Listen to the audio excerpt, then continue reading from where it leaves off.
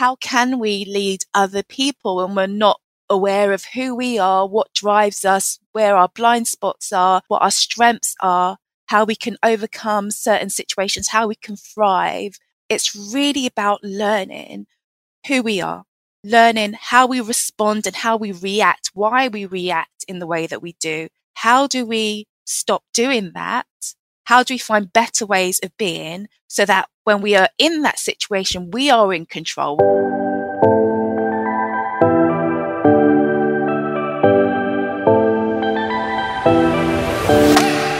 Welcome to Voice in Education, the podcast. I'm Kathleen Cushney, founder of Voice in Education, a senior lead in education, trainer and coach. My mission is to help new leaders and teachers aspiring to leadership become confident in their ability to lead others successfully. Whether you're a new or aspiring leader, this podcast will help you to become confident in your ability to lead others successfully. We discuss key themes in education and personal development and how this can impact educational leadership. Let's move that needle from confusion and overwhelm to clarity and inspiration. Today I'm speaking with Florence Ogunsogbu. Florence founded Aligned Flow because of her belief that our ability to create a happier and healthier life is intrinsically linked to connecting and expressing our deepest self. As a result, she offers an integrative mix of bespoke coaching, mentoring, training and therapy to teachers and educators that goes beyond traditional wellbeing strategies. Her goal is to empower her clients to unlock potential to fulfill their why without sacrificing themselves or their ability to create a life that nourishes them at all levels. She has just launched the Edu Wellbeing Club on Clubhouse, a safe forum focusing on how educators can prioritise their wellbeing. Check the show notes for more information.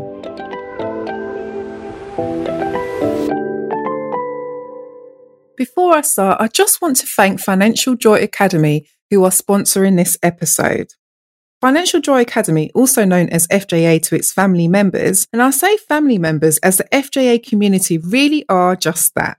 Financial Joy Academy is run by husband and wife team Ken and Mary Okorafor. They offer a private space for action-taking dream makers who want to achieve financial independence.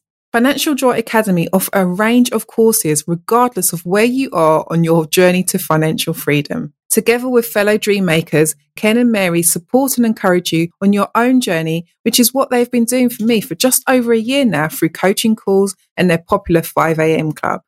For more information, head over to their website to take a look at the recommendations from other dream makers.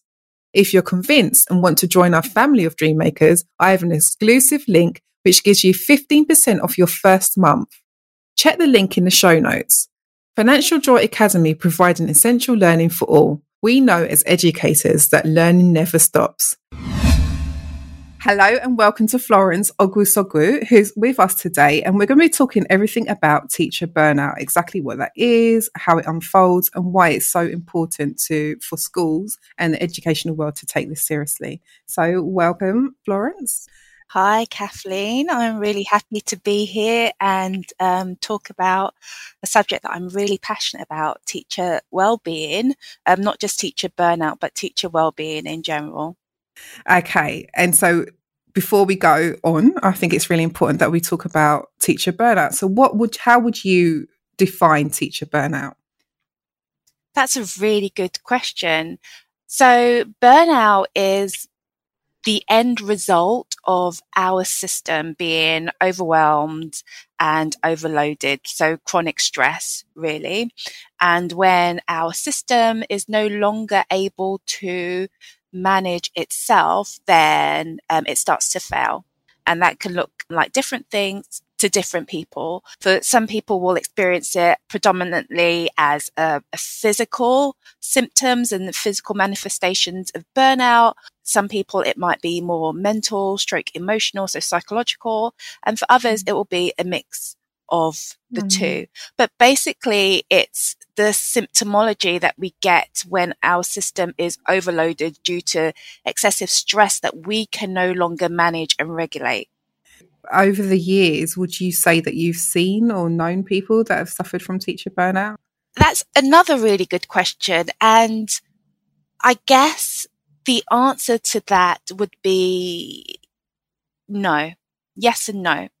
The reason being is that I believe it's one of those subjects that teachers hold very, very close to them, because there is a fear and unwillingness to share, to be vulnerable in that area because of what it might mean for them. So I haven't had teachers come up to me and necessarily say I've experienced burnout, but it's expressed in different ways. It's expressed through tiredness and illness and disaffection and disillusionment, and in areas where I guess it's safe for teachers to express themselves, for example, online, they're a lot more likely to come out and say it then and use the words burnout.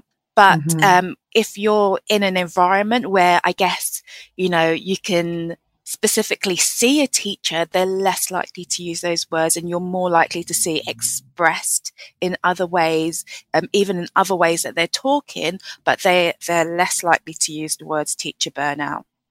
It's interesting what you said, that they feel that they can't say it because of what may happen, which is sad, really, and which is why I think this needs to be taken quite seriously. So why would you say setting boundaries is important, and how do you set them for yourself? Boundaries are important because it's about recognizing and valuing ourselves as a standalone entity, and ourselves and our own resources as well. It's like if you have a property, your property has boundaries. You take care of your property. If somebody was to come into your property and mistreat it, then it would stir up emotions and stress, and it will make you feel vulnerable and threatened and stressed, because that's your safe place. That's something that you look after. It's where you can go to and be yourself. So when we're talking about having boundaries, we're really talking about having space that allows us to operate and feel safe, feel calm, feel able to function at our optimal level. When we don't have boundaries, what happens is that people come into that space and we're not able to feel like we can protect our resources. And that's really what it is about, the ability to protect our resources so that we can function at our best. And what I found is that often, and maybe it's something that you will touch upon, but if you go into a vocational space, boundary setting can be quite difficult to do, because you kind of feel like, actually, the reason why I'm here is to give and give and give and keep giving. And then there's the added kind of people pleasing element that also gets thrown into the mix. So setting boundaries is important because we need to be at our optimal best. We can't do that if we feel under threat, under stress, under pressure, because our space is being encroached, or there's a potential of threat or harm in any way.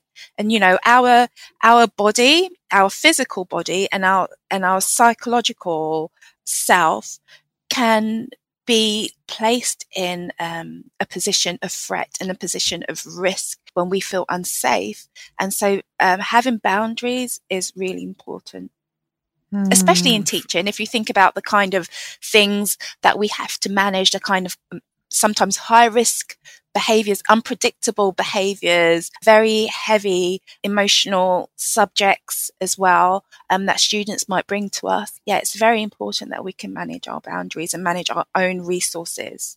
Yeah, absolutely. And what you were saying there about the analogy that you gave about someone encroaching in your space, I think that sets it quite clear, and you're able to really understand then why it's important to have the boundaries. Because it's so easy, like you've said, to, I guess, because we are generally, most of us that are in education, people pleasers, because we just want to go above and beyond. So we're like, oh, that's okay, I'll do that. That's all right, it's okay. No, it's fine, I'll do that.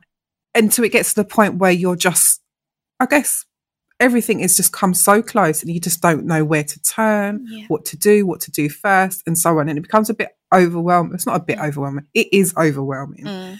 So setting the boundaries, like you said, is so important. It's a really, really good analogy, I think, because that's made it quite clear in my mind, seeing it as your space. If someone, because I mean, I don't like people coming too close to me. So if I see it like that, if I see it as someone coming a bit too close with their demands, then I'm more likely to push those boundaries back.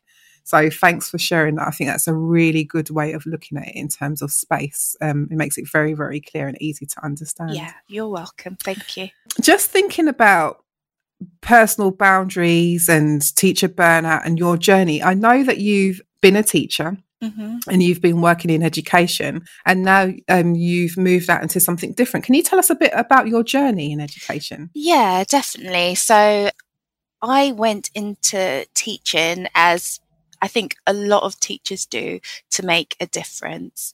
I was one of those kids in school who was quite quiet, introverted, quite quiet, and I found it quite a struggle. I had lots of stuff going on at home, and so I found it quite a struggle. And I really wanted to be there for the child version of me, to really support that version of me, and to support them with their confidence, and to support them with their well-being, and to, be their cheerleader so that they could make that progress in life, regardless of what else was happening for them outside. And so, no surprise, I went into teaching, not just to teach. My subject specialism was psychology. So not just to teach psychology, but also, maybe more importantly, to be there, to be that teacher that students could go to. And I was, my door was always open, break time, lunchtime, after school, before school, walking down the corridor, you name it, And I think after a couple of years in my first school, I was given the responsibility of running the counselling service for students. Okay. But I think probably around that time, I began to experience lots of strange physical symptoms. And at that time, I didn't really understand what was going on. I went to the doctor and thought that, it would be something that, they'll tell me this is wrong. It'd be super easy to deal with.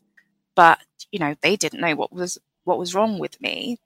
And I was still going at full speed, or at more or less full speed, with this kind of symptoms, with these symptoms hanging on to me. So doing the best that I could do. And then after a while, it started to have an impact on my ability to do the job. So my ability to concentrate, my memory. I was tired all the time. I was making mistakes in my marking. And I realized that actually I was just getting worse and worse. That, I was gaining weight. There was inflammation. I was a hot mess, really, to be honest. And I remember thinking to myself, I have to leave for my health. I have to leave. But the other thought that kind of played on me was, what about the students? What about the school? If I leave, what will they do? But then I remember at that time, I'd been praying a lot, and I remember just thinking, actually, this is a question of either me being here to fight another day, or, something happening to me and I'm no longer here. And when it was put in those terms, I knew that I had to leave, that I had to think about myself. So I left, and to be honest, it was a very traumatic experience for me. Gosh. I couldn't go back to teaching for a really long time until kind of money necessitated it. And then it was really kind of temping roles. And I was actually diagnosed with a rare autoimmune condition, and it took me 6 years to get that diagnosis because the condition was so rare. Wow. And that was years of kind of going to different specialists, being passed around, becoming disillusioned with the National Health Service, turning to alternative medicine, and really beginning to look into my own psychology to understand, okay, yes, I have this illness, but what led me to this place? And really beginning to understand my role in developing that condition. And as a result of learning about how I had, in a sense, created that situation, it led me into exploring counseling and therapy and coaching work and well-being and positive psychology, really applied psychology, instead of just kind of teaching the theoretical side of it. Mm-hmm. So I started coaching, and I realized that actually my passion lies in helping other women, and especially teachers, to really understand their own psychology, understand the things that drive them. So it's not just about, okay, you've got burnout now, how do you recover from it? But really understanding how to be your best by understanding who you are and creating the right environment for you to flourish and thrive, so you don't have to reach that stage. And if you do reach that stage, how you can make changes to who you are being so that it's not a repetitive cycle. Yeah. So almost the prevention is better than the cure is where your work is focused then. Yeah. So can you tell us a bit more about the work that you're doing today then? How do you help teachers? So a lot of it is focused on mindset and what I call becoming savvy to your psychology. Even though I taught psychology, I wasn't really aware of my own.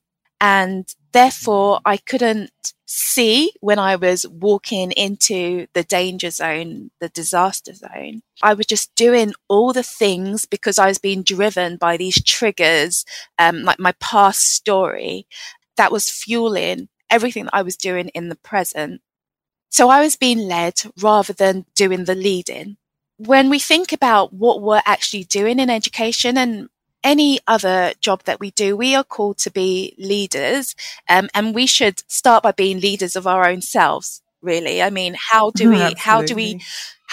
we lead other people when we're not aware of who we are, what drives us, where our blind spots are, what our strengths are, how we can overcome certain situations, how we can thrive? So it's really about learning who we are, learning how we respond and how we react, why we react in the way that we do. How do we stop doing that? How do we find better ways of being so that when we are in that situation, we are in control? We're not being triggered. We're not reacting. We are choosing how to respond. We can create an environment that is nourishing for us, that supports us. We can create an environment that allows us to be our best self. So yeah, that's the kind of work that I do with teachers, the really kind of deep stuff. Yes, there's the resilience building and the coping strategies, but I kind of see those as like plasters that you stick on and hope for the best afterwards. You really need to get to the core of who you are and who you are being in order to make those sustainable changes and to be the person that you need to be in order to do the job that you want to do. You're so right. Just get to the core of who you are and who you are being, because I don't know if I'm thinking about myself, but I would say, like you say, many teachers go into teaching to help and, feel that they can save or make an impact and so on. So it's always, I would say that teachers, what they're trying to do is always prove themselves, which is why we get so entangled into this mess. We go above and beyond. And then if we don't know who we are and why we're doing it, then like you say, it can lead to teacher burnout or other things. It can be a trigger for other illnesses. Just going back to what you were talking about with your illness, that wasn't teacher burnout, was it? Just to make it clear. It was just manifested as an autoimmune condition. Yeah. So a lot of the time especially when you've got unexplained symptoms, after a while, if you wait long enough, it will be given a diagnosis of some sort, whether it's fibromyalgia, chronic fatigue, but all of that is the result of the chronic stress. Mm-hmm. And if that chronic stress is a result of the profession and the role, then that is teacher burnout.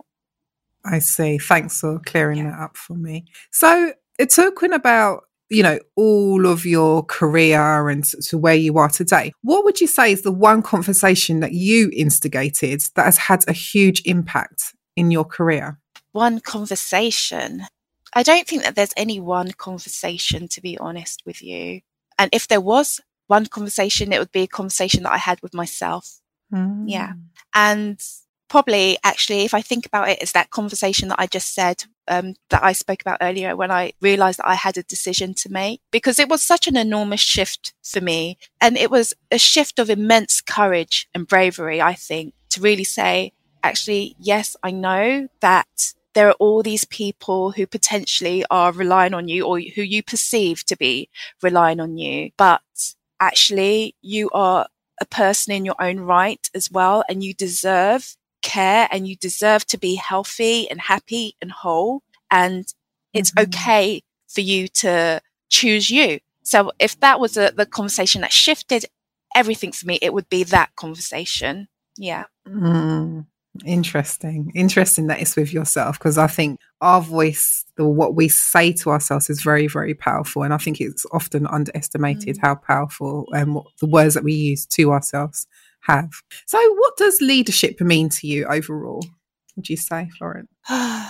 That's another good question. I'm currently doing a master's in applied positive psychology and coaching psychology, and I've been thinking about topics that I'm interested in. And one topic that has come to my mind is positive leadership. And when I think of positive leadership, one of the keywords that come to me is authentic leadership.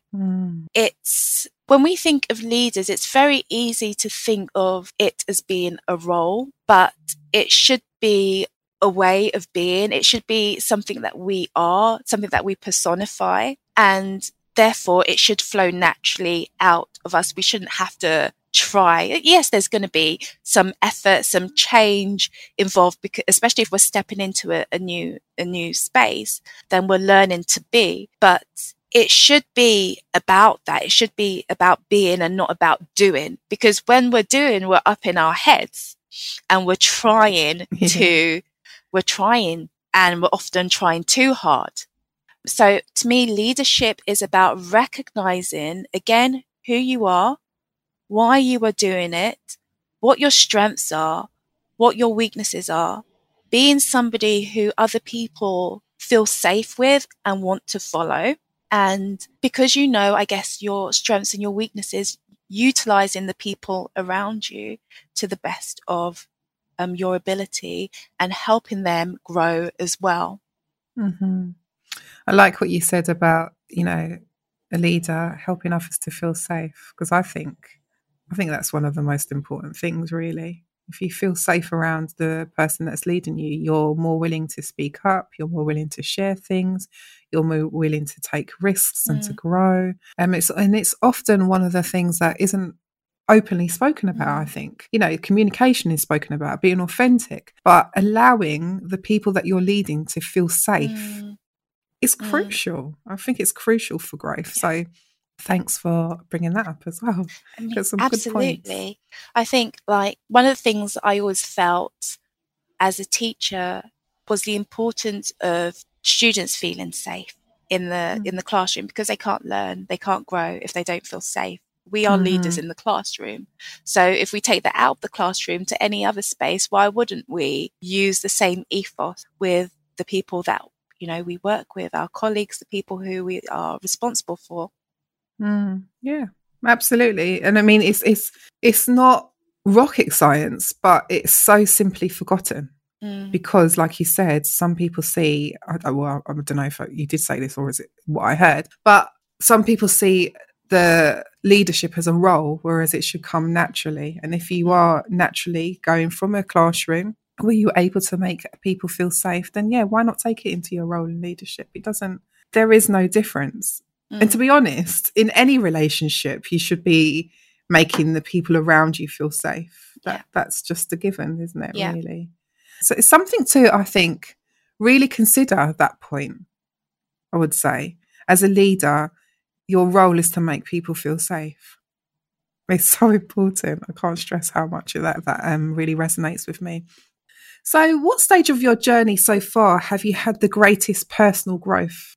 I think it's a cumulative thing, actually. It's really hard for me to answer those questions. I feel at each stage there's been something that I've had to tackle to cause me to grow. And we're always growing. Mm-hmm. But what I do feel is really important is the ability to be courageous. I think that it's so, so important. There's no growth without courage. And stepping into the unknown, stepping into a place of fear, really thinking about where our comfort zone ends and learning to feel into that space. That's what I've always tried to do. And, you know, the people that I work with, I really support them in that space, because we can't grow if we don't allow ourselves to stretch, if we don't allow ourselves to feel the fear, because it's telling us something. That's what I believe. You know, the fear is speaking to us about our hidden thoughts and our beliefs. Being able to face those things that we'd rather not face, that's what helps us to grow and become the best version of ourselves. Yeah. Absolutely. Great answer. So I know that you've spoken before about the educational system and change agents. So what do you believe needs to happen in order for teacher wellbeing to be taken seriously? I know people have so many different thoughts about this, and it's such a hard one. You know, I'm not going to say that I know the answer, but I think that it can be addressed at different levels. I definitely think that there is a space where the individual can begin to deal with it. As I said, if I had maybe understood myself a bit more, then I wouldn't have experienced what I did in the same way. Maybe not to not experience it at all, but in the same way. But then we've also discussed about how teachers often have underlying reasons why they go into teaching that drives them, and in a sense reinforces all of those behaviors. And I actually feel that leadership often plays on those vulnerabilities that teachers have, and it becomes a vicious cycle. So at the individual level, there are things that need to be addressed, so we're not so reactive and we can choose. But then leadership, it's a game sometimes, I feel, that is played to offset teachers against one another, to position yourself in a particular way. And I feel if leaders were to actually be on the teacher's side and address those issues, give them the support that they need, the emotional support, so that there's not a culture of fear. They feel able to talk about things more openly, that they're not constantly scrutinized, that they don't feel that they can't say no, that there's actual real communication about boundaries and what that can look like for it to work for both parties, so students, staff and leaders, because everybody's in a tight position. And then lastly, it has to be right from the top, from government. I know, speaking to you, you've spoken about how, you know, government really needs to understand what it's like to be in schools. And if they're not aware of those issues that teachers face, that schools face, and there's always going to be that pressure from the top, which gets distilled down to teachers. Another thing is parents and society. I think they play a huge role in maintaining the school culture. Societal and parental expectations of teachers it's immense. And I really felt I've been on maternity leave. I go back into my role the middle of this month, August. But I was very aware of how my fellow teachers were struggling during the pandemic and how much pressure they were facing, how much pressure parents placed on them because their children were at home and they wanted their children to be at school. And I understand that they had jobs to go to and things like that. But teachers were expected to really continue on as normal in such a difficult situation. And my heart really did go out to them. I really hoped that the pandemic would give society a new perception of the amazing work that teachers and educational staff do and really help afford them that greater amount of respect that they deserve for the work that they do. It's not just about teaching subject knowledge. It's, all the other things that we take for granted. And I'm yet to see that. But yeah, so those areas, parents and society, teachers themselves, leadership and government, and maybe even I would say the students, pupils as well. Yeah, it's a team effort, isn't it? Yeah. It's a team effort, definitely. Yeah, hopefully one day we will see some changes. And I mean, it does take the teachers, I would say, first to start perhaps voicing exactly how they're feeling. But I think they need that safe space that you were referring to before. So the leaders and the teachers need to do something first, and then hopefully that will filter through. But it takes one person to make a stand, really, doesn't it? Yeah. Which is, at the moment, it seems like it's difficult.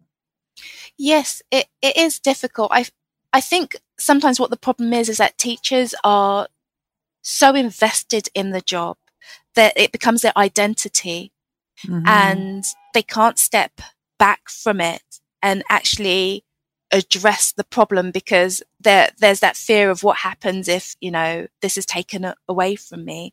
So that's really what I mean about being a change agent. Sometimes you need somebody who's been able to step away from the system and see it more clearly without that emotional entanglement to actually flag up those issues and say, be the voice for those people who aren't ready to use their own voice yet. Yeah. Yeah, that sounds like you. Yes. Like you. And speaking about you, why would you say that your work is valuable? It's hopeful. It's hopeful. And I think we need hope. Teachers are leaving the profession because they lose hope. And that's a sad thing because oftentimes it's the best teachers that are leaving, the ones who came with so much enthusiasm, so much passion and strength and will to change, but they get worn down and they get worn out, and so they leave. And what we need is to let them know that there is hope. There is hope for them as individuals because it changes who you are. That's the thing. When you have undergone stress to the extent that it reaches burnout or it reaches post-traumatic stress, it changes you fundamentally. It shifts your worldview. It really knocks your beliefs. And that's why people often leave, because they become disillusioned. It's not what they thought it was. So providing hope really helps them see that there's a space for them still. And even if they choose to come out of education, they have that hope that they can make a change, that it's not them. It's not them. The problem isn't them. It's something else. And maybe it wasn't a right fit for them, but there is a fit for them elsewhere. So that self-belief, that self-care, that self-love, that self-worth, that will still drive them to take all that energy and make an impact somewhere else. Great. So as we're coming to the end, I'd just like if you could share what resources you've found valuable along your journey. So maybe a book or a podcast or something. Yeah. So really it's been personal development work. So a variety of courses. As I said, I went on a counselling course. I did a hypnotherapy diploma. I worked in a mental health trust. So I was actively learning and using CBT. But outside of that, I did read a lot of books, and I continue to read a lot of books, because it's when I come across an area of myself that I'm like, oh, there's a wound there, there's something there that needs to be addressed, then I go into that. I purchase a book on that. So a big one was boundaries for me. I spoke about boundaries. I can't remember the name of the book now, but it was a book on boundaries. And that's where I got that analogy from, the property analogy. And it really, really helped me understand the role of boundaries and why we need to have boundaries. It's not a bad thing at all. Growing up, I was, no was like a swear word in my household. We just didn't say no, especially to an authority figure. And so I really had to re-educate myself with that. So some people call it reparenting. You have to kind of, what are the skills? What are the things that you need to learn, to develop, to grow, and go out? We're each different. So it's all going to be different from us. So that's why I say becoming savvy about your psychology, knowing what you need to address, your own unique areas that you need to address, and go out and find resources in that. If you need to see a counselor, go and see a counselor. If you need to see a therapist, go and see a therapist. I journal a lot. I've written a few books, mainly for my own benefit, but I've self-published them in the hopes that they will help other people. So yeah, just constantly working on myself in different ways. Okay, brilliant. And how can our listeners find you online if they want to get in touch with you? Okay, so I'm currently working on a website at the moment. The address is www.alignedflow.co.uk. But it's a space where people can learn more about the work that I do if they want to get in touch and find out more about if I can help them. Fantastic. And we're going to end with 3 deep dive statements and a random question. So the idea is that you just answer it as first thing that comes into your mind. Okay. So teacher well-being is important because teachers are people too. Brilliant. It is vital that new leaders take time to discover what they're good at. Good.